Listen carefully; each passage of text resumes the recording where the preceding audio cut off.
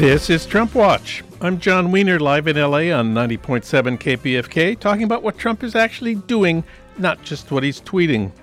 Later in this hour, we'll talk about progressive politics in Orange County, California. Once upon a time, the bedrock of Reagan Republicanism, now represented in Congress exclusively by Democrats. Gustavo Arellano of the LA Times will give us an update on progressive movements within the Democratic Party in Orange County. Also, Australia is burning. We'll talk about the fires with Lizzie O'Shea in Australia and also talk about her new book, Future Histories, later in this hour. First up, Trump, Iran, and us. Trump Watch starts right now.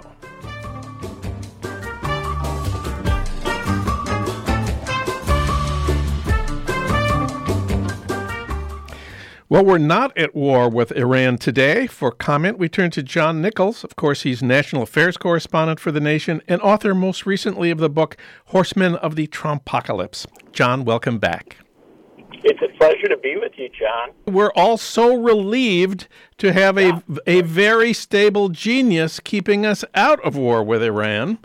I just want to go back a step here. Before the assassination of Iranian General Qasem Soleimani, Iran was not violating the nuclear agreement. Iran had been a mortal enemy of the Taliban. They'd been fighting al-Qaeda and the Islamic State. What exactly is Trump's Iran strategy today? Oh, John.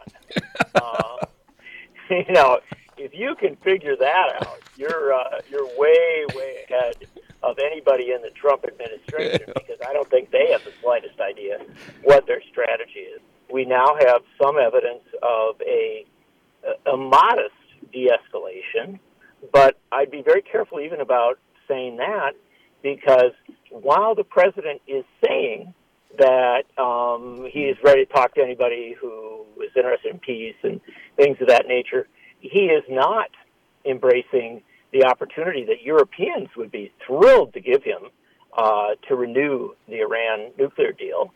And in fact, he's talking about dramatically greater sanctions on Iran and on this mad theory that somehow starving the people or denying the people access to medicine or making it hard for them to get the basic needs will cause some sort of revolution that will upend the Iranian government.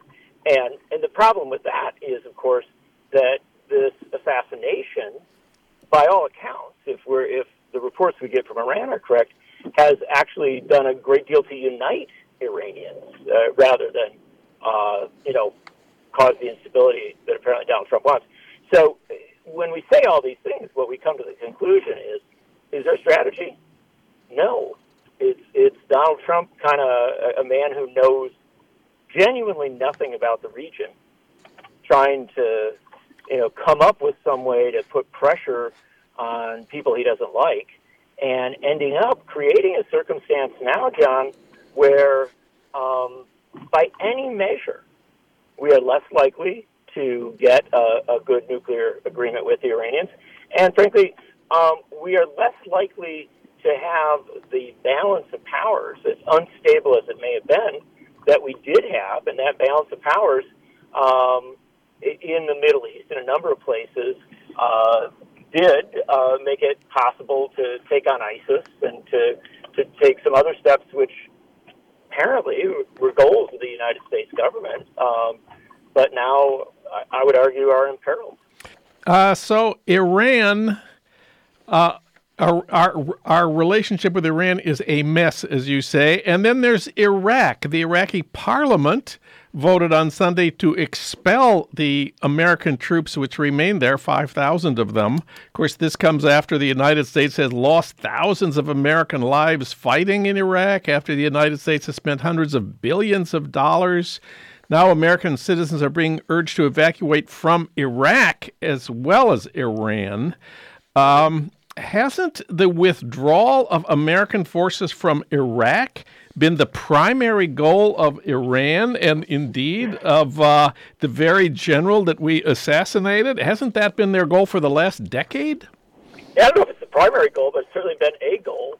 And yeah, I mean, it's literally, if there was a strategy, and you said, well, what would you want to do to completely upend a strategy that advanced what were the stated goals of the United States? Well, you do what we're doing, or what we've done, because we have undermined any chance, it looks like, and maybe I'm wrong, but it apparently undermined any chance of kind of renewing relations with Iran, a place where, by the way, we had actually gotten to some level of diplomatic exchange and functioning. And we've now created a situation in Iraq, which is one where the Iraqi government feels it must tell foreign powers to leave, and it must distance itself dramatically from the United States. That is not a united view in Iraq, by the way. There are some Iraqis who are not all on board with that, but the dominant statement is there. And John, this is where it gets really to be an incredibly messy situation, because it's not about a few thousand American troops or even more troops that the president lost in this whole mix of the president's then ordering more troops into the region. And so maybe we're not talking about 5,000, maybe we're talking about a higher number. But it's not just about that. We're really now at a point, John, where we have to talk about the stability of Iraq and whether the current government can maintain control of the territory that is Iraq, which has always been up for question, whether you will see a resurgence of the militias, which were a huge challenge during the height of the American occupation, and whether you will see ISIS itself resurface in some parts of, especially northern Iraq. So we'll be dealing with the repercussions of what Donald Trump did last week, probably after Donald Trump was president. Yeah. The more recent news from Iraq, after the Iraqi parliament voted to expel the American forces from their country, Trump threatened that if Iraq went ahead with expelling American troops, quote, "we will charge them sanctions like they've never seen before ever. It'll make Iranian sanctions look somewhat tame," close quote. American sanctions against Iraq after we've spent hundreds of billions of dollars supporting them after a decade of war to keep them as a decade, John, almost two. Almost two. Thank you for the correction. Let me switch the focus just for a minute here to the Iranian nuclear deal. I'm always a looking for the bright, the silver lining. The glass half full. The glass half full, and I can't help remembering that Lawrence Wilkerson has said on Chris Hayes' show, and also on Democracy Now!, I think, that his sources in Tehran say that Iran is not going to kick out the nuclear inspectors because it wants to keep the support of Europe, Russia, and China, all of whom signed the Iran nuclear deal along with Obama. So maybe even though Trump is, beating the drums for a war with Iran, maybe Iran will be wise enough to hold on to the support of Europe, Russia, and China by not closing down the inspectors. Am I a crazy optimist here? We are now in a situation after having demonized Iran. Our U.S. government, having demonized Iran for decades, is in a situation where we have to rely on the reasonableness of the Iranians. Yeah, right. That's it. Their desire to have some sort of functional, stable play out of this, and the interesting part of it is that Iran is a very divided country. It has factions that do not agree with one another. And something like what President Trump has done, a series of actions in recent days, you strengthen the hardliners. But despite that, you still have, it appears, a substantial number of folks in Iran who would like to be part of the international community. Yeah. And this is not to make them heroes, right? There's plenty of people who want to be part of the international community who aren't good players and who you don't love. but you recognize that it's better to have them in than out, right? And the forces that want to keep Iran in relations, especially with the Europeans, appear to have an upper hand at this point. And this is why, as kind of maddening as the last few days have been, it's why we still have to hope for this de-escalation of what the U.S. is doing. We still have to hope for a reasonable approach on sanctions, one that doesn't kind of drive toward a greater chaos. And we have to hope that the Europeans will step up. The Europeans were not heard from a lot last week, and I think there's a lot of people who just did not know what to do in the face of what Donald Trump was doing. Now, hopefully, we will see a situation where especially the Germans and the French step into the void, where Donald Trump will step back to some extent, and we might be able to get back on a track of some maintenance of the nuclear deal. And obviously, if you're going to be a glass half full, John, why don't we go to 3/4 full? Okay. And hope that this terribly chaotic moment that we've just been through, and that we are still in, let's be honest with ourselves, that it might lead to a decision by Donald Trump, who has often shown a willingness to negotiate with people like the North Koreans. Yeah. Right? That he might, entertain the notion of some sort of effort to talk with the Iranians. I know that's really a glass half, 3/4 full theory there. But that's because what we've been through is so jarring, and because I think we all came to a moment where we were genuinely frightened about being on the brink of war. It's sometimes at their best out of moments like that you get toward some effort to try and dial things down. Trying to dial things down, John Nichols. Read him at thenation.com. John, thanks as always. Great to have you on the show. Thank you, John. I'm John Wiener, live in L.A. on 90.7 KPFK with Trump Watch and the Trump Watch podcast. Next up, progressives at work in Orange County. That's in a minute on KPFK when Trump Watch continues.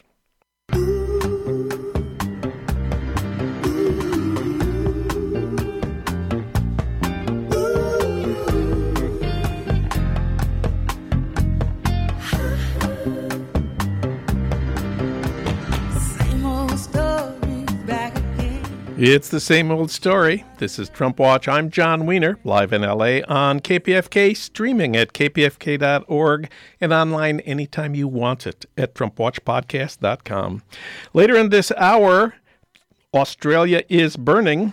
But first, progressive politics in Orange County. Once upon a time, the bedrock of Reagan Republicanism, Orange County is now represented in Congress exclusively by Democrats, who swept the congressional elections there in 2018 and are working now to hold on to all those seats. For the latest in that story, we turn to Gustavo Arellano. He's a staff writer for the LA Times. He previously worked at the OC Weekly, where he was an investigative reporter for 15 years and editor for 6. He wrote that memorable syndicated column called Ask a Mexican, read by 2 million people in 38 cities, and then a best-selling book, Taco USA, How Mexican Food Conquered America. Gustavo Arellano, welcome back. Hola, John. Hey. So let's first establish your bona fides here. Your parents are Mexican immigrants, and how did they get here? My mom came here legally because my grandmother was a refugee from the Mexican Revolution who was born in Arizona. My mom was born in Mexico, but she moved to Orange County in the mid-1960s. And you want to talk about a completely different Orange County. When she was going to junior high, she was one of 7 students of color in a population of 2,000 students. Everyone else was white. By the time I went to a junior high in Anaheim in the mid-1990s, there was probably only 7 white kids in a school full of Mexicans and Asians. But that's my mom. My dad, on the other hand, came to this country in the trunk of a Chevy. That was the first time he came without papers. And myself, I was born in Anaheim, and I've lived in Orange County my entire life. Trunk of a Chevy. Thank you very much. So I know you recently went to the opening of Bernie Sanders' Orange County campaign office in Santa Ana. What was that like? Oh, it was so energetic. And about 250 people went on a Sunday afternoon, the Sunday right after New Year's Day, or, the New Year's Day weekend. Late evening, about 5 o'clock or so, everyone just there for the opening of the headquarters. But to me, what struck me wasn't so much a support for Sanders, which of course is very enthusiastic among young people, and especially people of color, but really it was a reunion for the Orange County left. And these were people that I've known, like some of them almost my entire life, a lot of them throughout my career when I was at the OC Weekly. And it was all these disparate factions, people who only know each other via Facebook, and now a lot of them were meeting each other for the first time. And yeah, they were uniting under Bernie, but really what it showed me was like, here's the left of Orange County, so long ridiculed by both Republicans and moderate Democrats, and they're really ready to, I hate to use this political metaphor, but it's such a good one, ready to flex their muscle. So this flexing of the muscles began with Hillary in 2016, the first Democrat to win Orange County since 1936, FDR. Then came 2018 and the flipping of all 4 Republican House seats, and then the party registration numbers. Where do we stand now on party registration in Orange County? So in the summer, the Democrats outpaced the Republicans. In other words, they went ahead of the Republicans for the first time since the 1970s. And this is in the summer. Ever since then, though, the Democrats have bumped up their lead over the Republicans to 15,000 registered voters, which is 1%, which seems very small and almost inconsequential. But again, we have to remind ourselves, this is Orange County, California, the place where Reagan said, all the good Republicans go to die, the birthplace of Nixon, and some of the most noxious forms of conservatism ever seen until, of course, this current era. And so a lot of people just cannot believe what happened. What's interesting about the Hillary election in 2016 is, yes, or the voting for Hillary in Orange County was, a lot of Democrats did so, but also was a lot of Republicans who just did not want to vote for who's now President Trump. I think the 2018 election is more indicative of sort of this blue wave really pushed by the progressive faction of the Democrats, in this case, like pushing out a lot of incumbents who, they knew they were going to have a bad year in the Republican Party here in Orange County. They don't want to, they didn't want to be seen as the party under their administration who lost Orange County. But it was all these young activists who just went out there and, emboldened by Bernie in 2016 and by all the local battles in Orange County in 2018, they really made their mark. And now in 2020, though, the bigger question isn't so much who's going to be elected president, but whether Orange County Democrats could start making some gains on local races.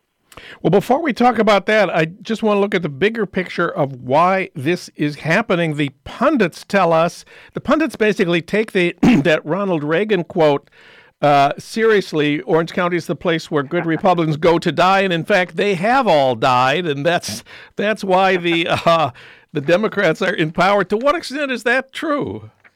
I mean, let's not try to also sugarcoat sort of the past. It's like Orange County very much was deeply, deeply Republican, deeply, deeply conservative. This was all agriculture up until about World War II. Then it became suburbia, fueled in large part by defense contracts and and these master plan communities. But all along, there's always been radicals in Orange County. Always, always, always. Going back to to Japanese and Mexican laborers who were staging wildcat strikes in the early 1900s through the 1940s. And then, of course, in the past 30 to 40 years, you've seen the increased diversity of Orange County's population to the point where Orange County became majority-minority in 2004. But all of these were smaller movements. There was really no county-wide movement to try to make its imprimatur, the progressive imprimatur on the rest of Orange County. And at the same time, I mean, the most how can I put this?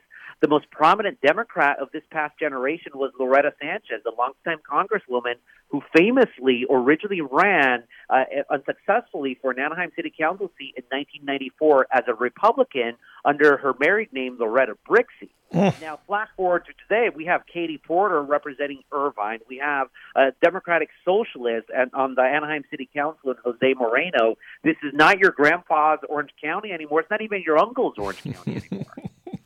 I'm glad you mentioned the Anaheim City Council.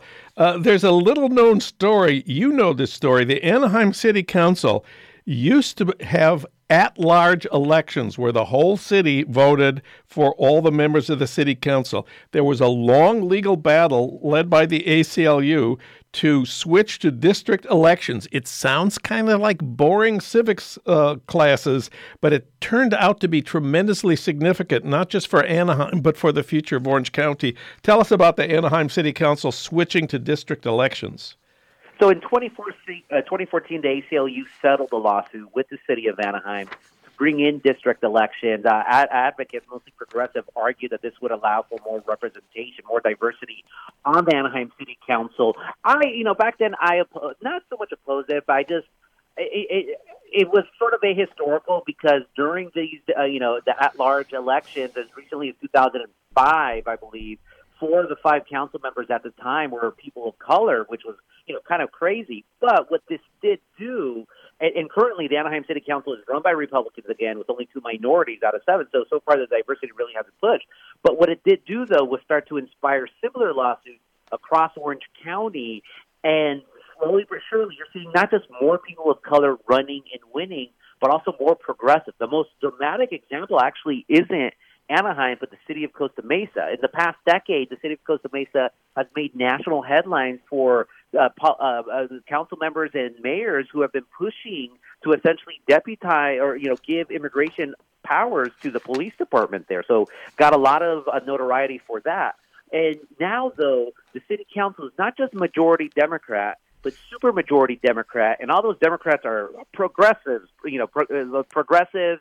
Older folks like Katrina Foley, a longtime politician there, but also, young people in their 20s, like unabashed progressives. And the city of Costa Mesa, now 3 of the 7 council members are Latinos. So you're going to see this slowly change local politics in Orange County forever. Meanwhile, the Republicans, they were so cocky and thinking they would rule Orange County forever, they literally have no idea what to do right now. They have no idea what to do right now. If you've just tuned in, we're speaking with Gustavo Arellano of the LA Times about progressive politics in Orange County.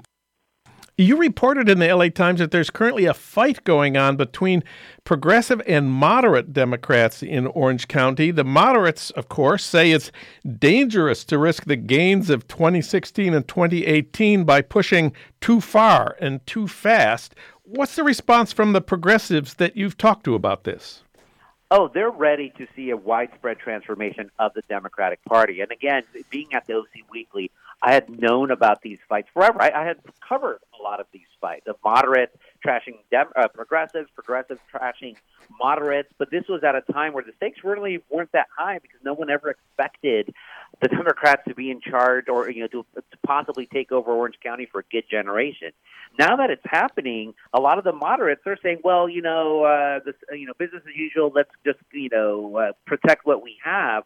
But the progressives, they feel that they have found a champion in the current chair of the Democratic Party of Orange County, Ada Briseño. Ada Briseño is co-president of here Local 11, the hotels workers union that especially covers a lot of Orange County. And just to give you a bit of the bona fides that Ada has when it comes to being a progressive, 2 weeks after she got elected chair of the Democratic Party of Orange County, she was part of a sit-in outside the Anaheim Convention Center at an intersection to protest for higher wages, and she got arrested. Wow. We're not exactly seeing other, party chairs across the United States getting arrested for workers' rights, but that's what Ada brings to the equation. And let's talk a little bit about the Democratic primary candidates coming to Orange County. I understand not only did Bernie open a campaign office there, but Bernie himself has been in Orange County recently. Yeah, and so what's interesting now, the Orange County is suddenly hot among Democrats, national Democrats, long ignored. Now they're coming. So Bernie actually was at a town hall meeting in 2018 or 2019? I can't remember, but town hall meeting for Disneyland resort workers, hearing about their issues with trying to get a higher wage in Disney. And Bernie has actually talked a lot on the campaign trail about those Disney workers that he's met. Amy Klobuchar came to a packed town hall of over 600 people for the party. Andrew Yang has passed by twice. Of course, Joe Biden's been coming here many, many times to get money from the moderates, but Elizabeth Warren sent her a message to the Democrats during their annual fundraiser. And obviously, California is going to go blue for the presidential election, but the primary is still up for grabs. So I think it's going to be, in March? So I expect more of these Democratic candidates to swing by Orange County and try to really get the votes out for them.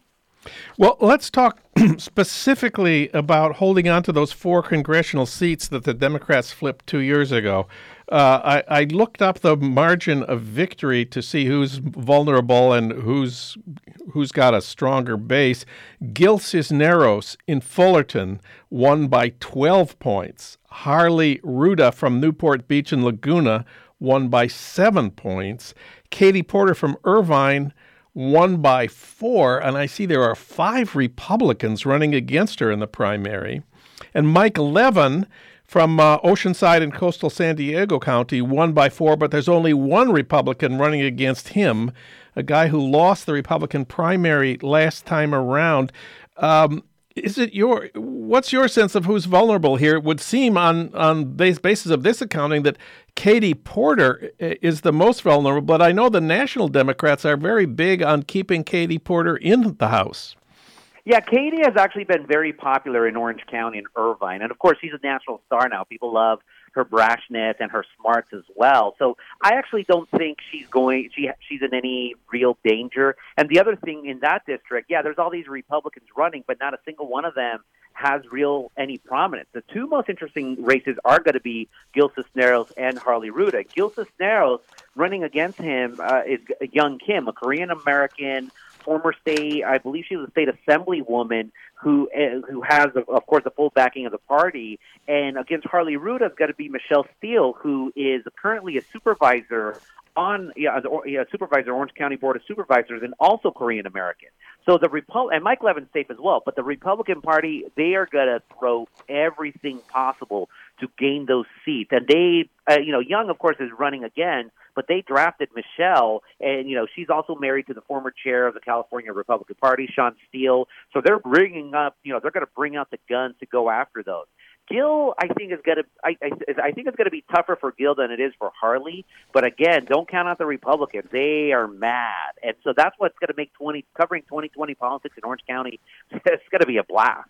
So, remind us about Gil Cisneros. What most people only know one thing about him: he won the lottery, but he's had an interesting life and comes from an interesting family. Yeah, well, a working class guy originally from East LA, won the lottery, so moved to beautiful Brea and Yorba Linda, that whole area. Used to be a Republican. Also, I think he was in the Navy, so he's a veteran of the armed forces. Yeah. And switched to a Democrat, won his primary against a progressive candidate in 2018. And for the most part, he's still pretty moderate. He's definitely not part of the progressive wing of the party like Katie Porter, but people in general like him. And of course, the Democrats now, they're like, well, we gained this one. We're not going to lose this one. We're going to do everything possible. So it's going to be, it's almost like the unstoppable force versus the immovable object, and it's going to come to a huge collision course here in Orange County. And also, coupled with the Republicans wanting sweet, sweet revenge against the Democrats. Earlier in this segment, you said that the real battles are going to be lower down in the local races. That's something I don't know anything about. Where are the most interesting and most important ones going to be fought in 2020?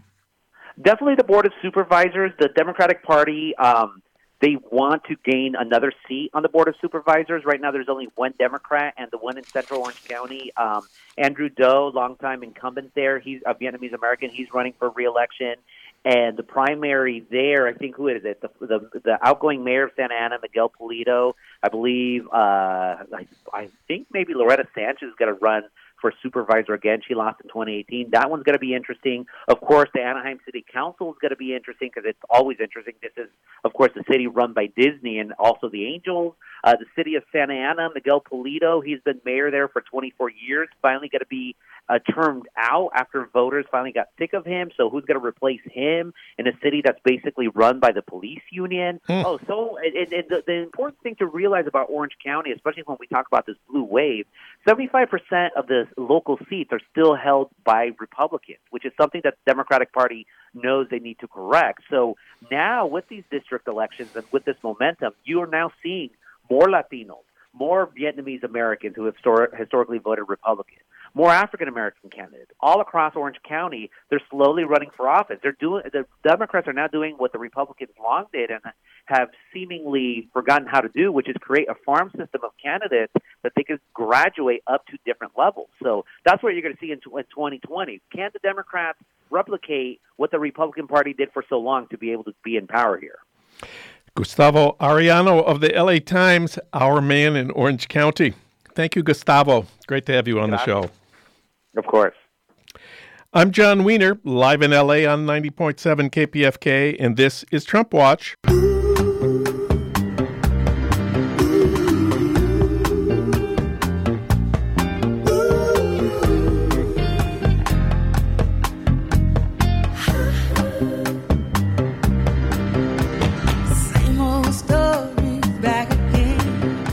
It's the same old story. This is Trump Watch. I'm John Wiener, live in LA on KPFK, streaming at kpfk.org and online anytime you want it at TrumpWatchPodcast.com.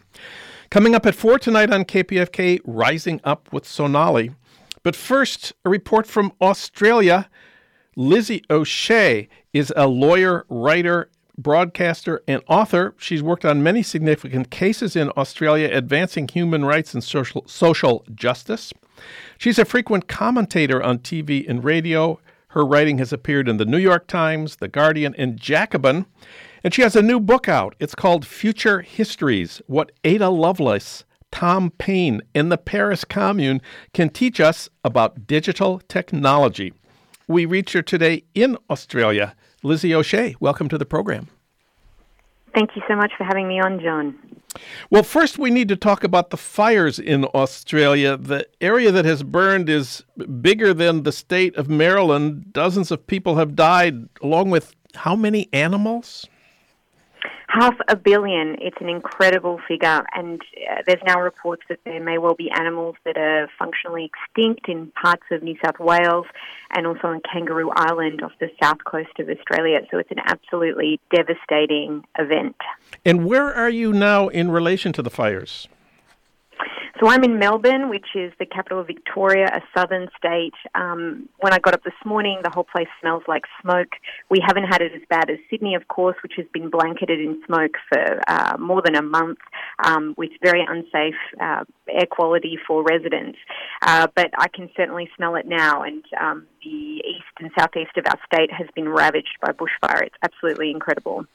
So you wrote about this for Jacobin, and you argued that this is a tremendous political opportunity for Australia and, in fact, for the whole world. How do you see this?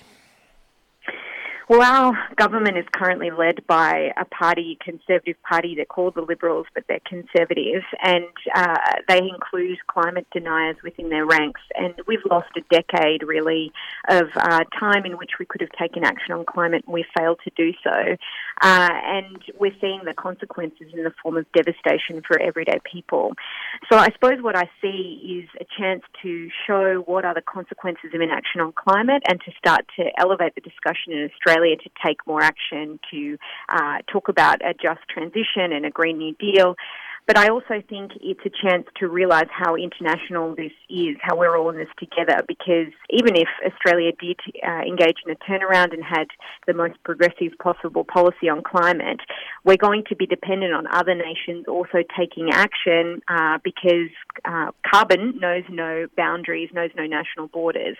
And the reverse is true as well. So the smoke that's coming from the Australian bushfires has reached New Zealand, it's reached South America, I should say, and in New Zealand it's turning glaciers brown, which will argument is that this will increase the rate at which they melt. So the consequences as well of climate devastation when they take the form of bushfires that are extremely aggressive and enormous is that they'll be felt by everybody in the world as well. And to my mind, it really highlights how this is an international issue, that we need to find ways to collaborate across national boundaries to implement programs that reduce greenhouse gas emissions, but also make sure that it's people-centred so that we can win the political argument as well. And I wonder about the climate deniers of Australia. Are they ready to join in the Green New Deal, or are they still saying this is just a normal life? Well, it has been a crisis for the Conservatives, there's no doubt about that. People's expectations about what we need to do to address climate change are changing in Australia, and that's a debate that we're going to have, and I think the left's got to step up and take action. When I talked about the lost decade, though, I'm not even just talking about the Conservatives. The Labor Party held office during some of that time, and they need to also step up. So even though Australia has a relatively low percentage of global emissions, we export a huge amount of coal to places like China. And the Labor Party has dithered, has not been definitive at all about what to do about this issue. And I think this is the time for the Labor Party to also step up and offer an alternative by saying that we need a moratorium on exporting coal and natural gas and other greenhouse gas producing resources. And so it's not just about what we do as a nation internally, but also what we sell to other countries as well. And so it's putting pressure on the parties that are supposed to be of the left for the working class to say to them they need better policies, as well as obviously highlighting the immense crisis that's facing Conservative politics that for too long has put money ahead of people. Well, let's shift now to talk about your new book on digital technology. It's called Future Histories. Digital technology, of course, that's the cyber vampire squid that sucks our data from us and then shares it with the FBI and the police who want to control and predict our behavior. At the same time that we're told that digital technology is fun and actually empowering. The names Facebook and Google come to mind here. You say in this book, Future Histories, that looking backwards can give us another way of thinking about the future of technology. Please explain. So I think when we talk about technology, society is often treated as an object that technology does things to, rather than a group of people with agency and a collective desire to change their future. And to that end, I think it's worth looking back at historical social movements and radical thinkers from the past who faced public policy debates or particular philosophical conundrums and organised to find ways to advocate for the interests of people above profit. And so my idea is to provide some of this context to debates we have about technology and draw a line in that historical time to the present that shows how left-wing arguments and ideas have relevance to debates about technology. The book is not designed to be for people who are just familiar with technology. That's part of the idea, that if you've got ideas about history or politics, that you might also be able to find ways to apply them to debates about technology, and I can help you kind of come to those conclusions or think about these issues more. But also it's a book that's designed for people who do work in technology that are perhaps starting to think about things in more political ways, and we've seen lots of radicalism amongst technology workers and other people in that field, and to give them some historical context and make an argument that history from below is an important contribution that we need to constantly be thinking about and updating our knowledge on so that we can put our best foot forward in terms of making technology as we design it more democratic in the present. We're speaking with Lizzie O'Shea in Melbourne, but she'll be talking in Los Angeles about digital technology and her book, Future Histories. She'll be at the Last Bookstore on January 23rd at 7 o'clock. The Last Bookstore is downtown L.A. at 5th and Spring Streets. More information at lastbookstoreLA.com. Let's talk about Facebook. Attorney General Bill Barr has been pushing Facebook to stop using end-to-end encryption in their messaging app. He says it could undermine law enforcement agencies trying to prevent terrorism, trying to stop the sexual exploitation of children, and trying to block election meddling. I'm against terrorism, the sexual exploitation of children, and election meddling. Should I be against Facebook encryption? I think this is such an interesting debate because it's always framed in this way that there's urgent needs for law enforcement that require us to give up privacy and the security of our communications. So encryption is a really important tool. It's one of the ways in which any kind of communication across the internet can be protected from being accessed by nefarious actors. And often what law enforcement has been trying to do in the Five Eyes Intelligence Alliance, so that includes Australia, but it's also obviously the United States, is to crack down on encryption to make the job of law enforcement easier. But I often think in that calculus we miss an important aspect of encryption, which is that it also protects against nefarious activity. So it's one of our last lines of defence against state-sponsored terrorism or other kinds of criminal hacking. And so weakening encryption also exposes us to those threats, that the idea of digital security is not something that's thought of as global. It's often something that the state likes to just allocate to the job of intelligence and national security organisations. What I would say is I think that these problems of child sexual exploitation, of other kinds of criminal activity is definitely something that law enforcement should be addressing. I don't understand why we necessarily always need to attack encryption in order to do that. There's plenty of ways in which Facebook already cooperates with law enforcement. If you talk to anyone who works there, they'll tell you. And often I think at quite a bit of criticism from people like me, digital rights activists, they're too cooperative with law enforcement agencies. I don't think that's the problem. I think that what this is a political attempt to undermine people's privacy at a personal level and prioritise the interests of law enforcement above our digital security as a collective, of which encryption forms an integral part. So we've talked about encryption. Let's also talk about free broadband. Let's talk about Chattanooga, Tennessee. Sure. Sure, let's talk about why it is that so many people in the United States have access to poor broadband and why that is. There is a part in my book, actually, where I talk a little bit about this, about the privatization of the internet backbone. That the internet really began, of course, it began as a military project because militaries are well-resourced and they often come up with new technologies.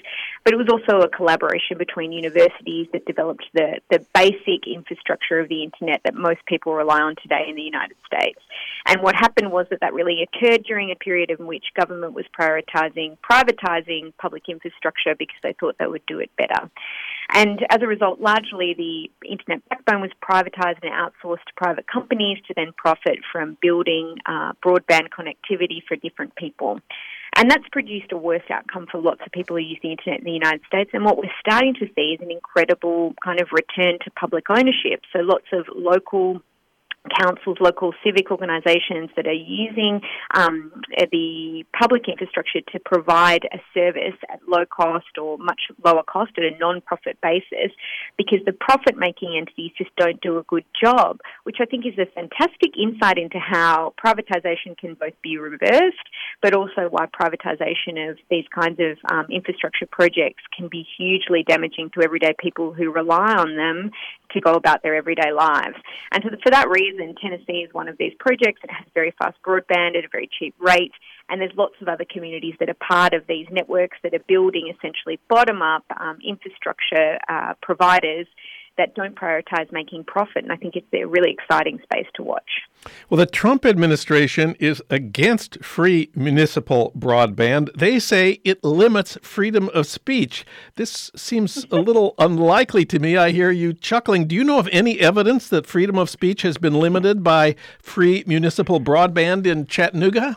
Oh, God almighty. It's an interesting claim, I must say. It does sort of remind me of this funny issue in American law whereby, of course, companies are people too, and they have rights, the right to be able to donate to political organisations, of course, which has caused a huge amount of controversy, and that the right to be able to do business might be taken away by a non-profit civic infrastructure strikes me as something that's a very curious way of arguing that that's a limitation on free speech. I mean, it doesn't surprise me that Trump, the uber capitalist, would be very concerned about profit-making businesses being undermined undermined by public infrastructure that's powered by people. And I think when he's condemning it, then we know we must be doing something right. Well, everyone I know is outside the world of tech.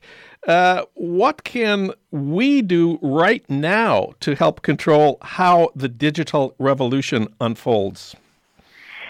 Well, I think if we are going to take back some control over how digital technology organises our lives, we are going to have to build greater relationships and collaborations across traditional kind of divides in this way. So activist organisations that work with vulnerable people or advocate for particular kind of civil and political rights, they're also going to have to come to terms with the way in which technology is limiting privacy, is increasing surveillance. And then also, I think technology activists who might be interested in open source things and all sorts of complex technical debates need to get better at talking to activists in other social movements about how to protect themselves, how digital policy, in fact, impacts what other work is being done in left movements. So I think we need to start talking to each other more. I think we need to start trying to learn how to engage with these debates and not let the powers that be, whether it's companies or law enforcement and national security bodies, get away with the usual rhetoric around prioritising their interests above everybody else's. So there's lots of concrete things you can do, and there's some great organisations that offer guidance on that. The Electronic Frontier Foundation in the United States is a good example of that, of practical tips that you can do to protect yourself.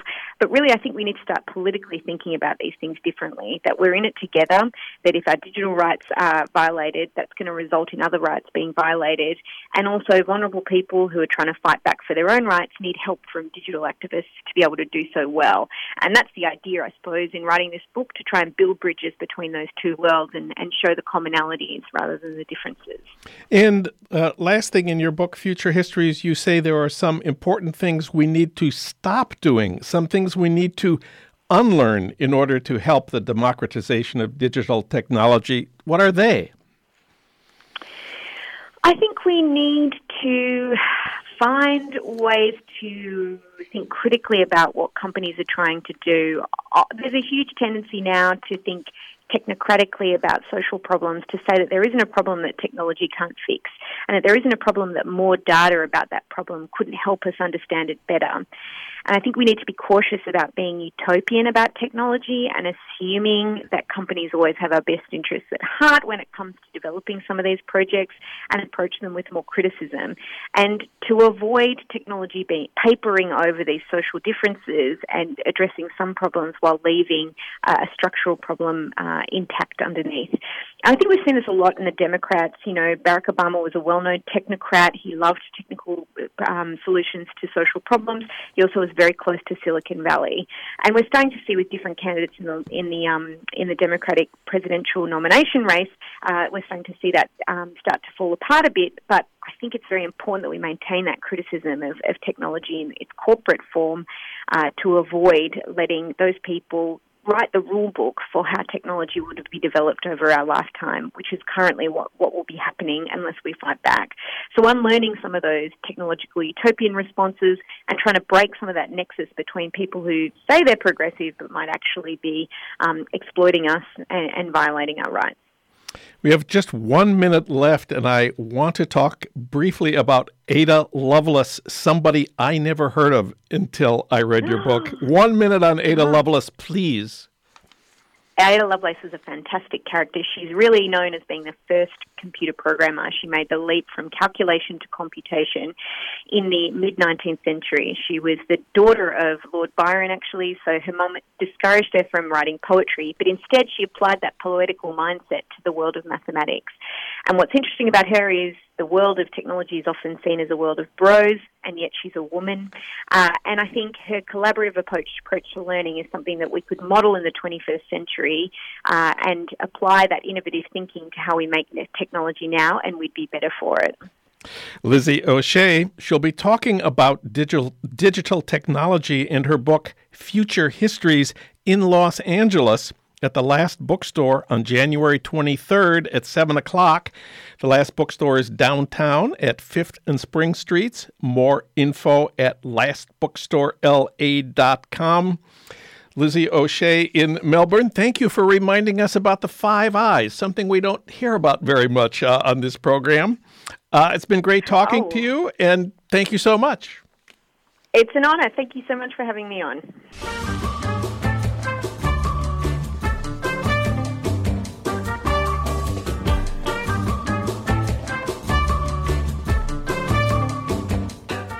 Well, that's it for today's Trump Watch. I want to thank my other guests.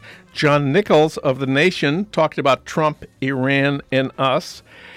Gustavo Arellano of the LA Times reported on progressive politics in once Republican Orange County. Thanks to our engineer, Kiana Williams. Thanks to our producer, Renee Reynolds. Thanks, as always, to Ry Cooter for our theme music, Mambo Sinuendo. Coming up at 4 tonight on KPFK, Rising Up with Sonali. Hey, Trump Watchers, if you missed part of this show or any of our recent shows, you can listen online anytime you want at TrumpWatchPodcast.com. Trump Watch returns next week at the same time on this same station with more talk about what Trump is actually doing, not just what he's tweeting. I'm John Wiener. Thanks for listening.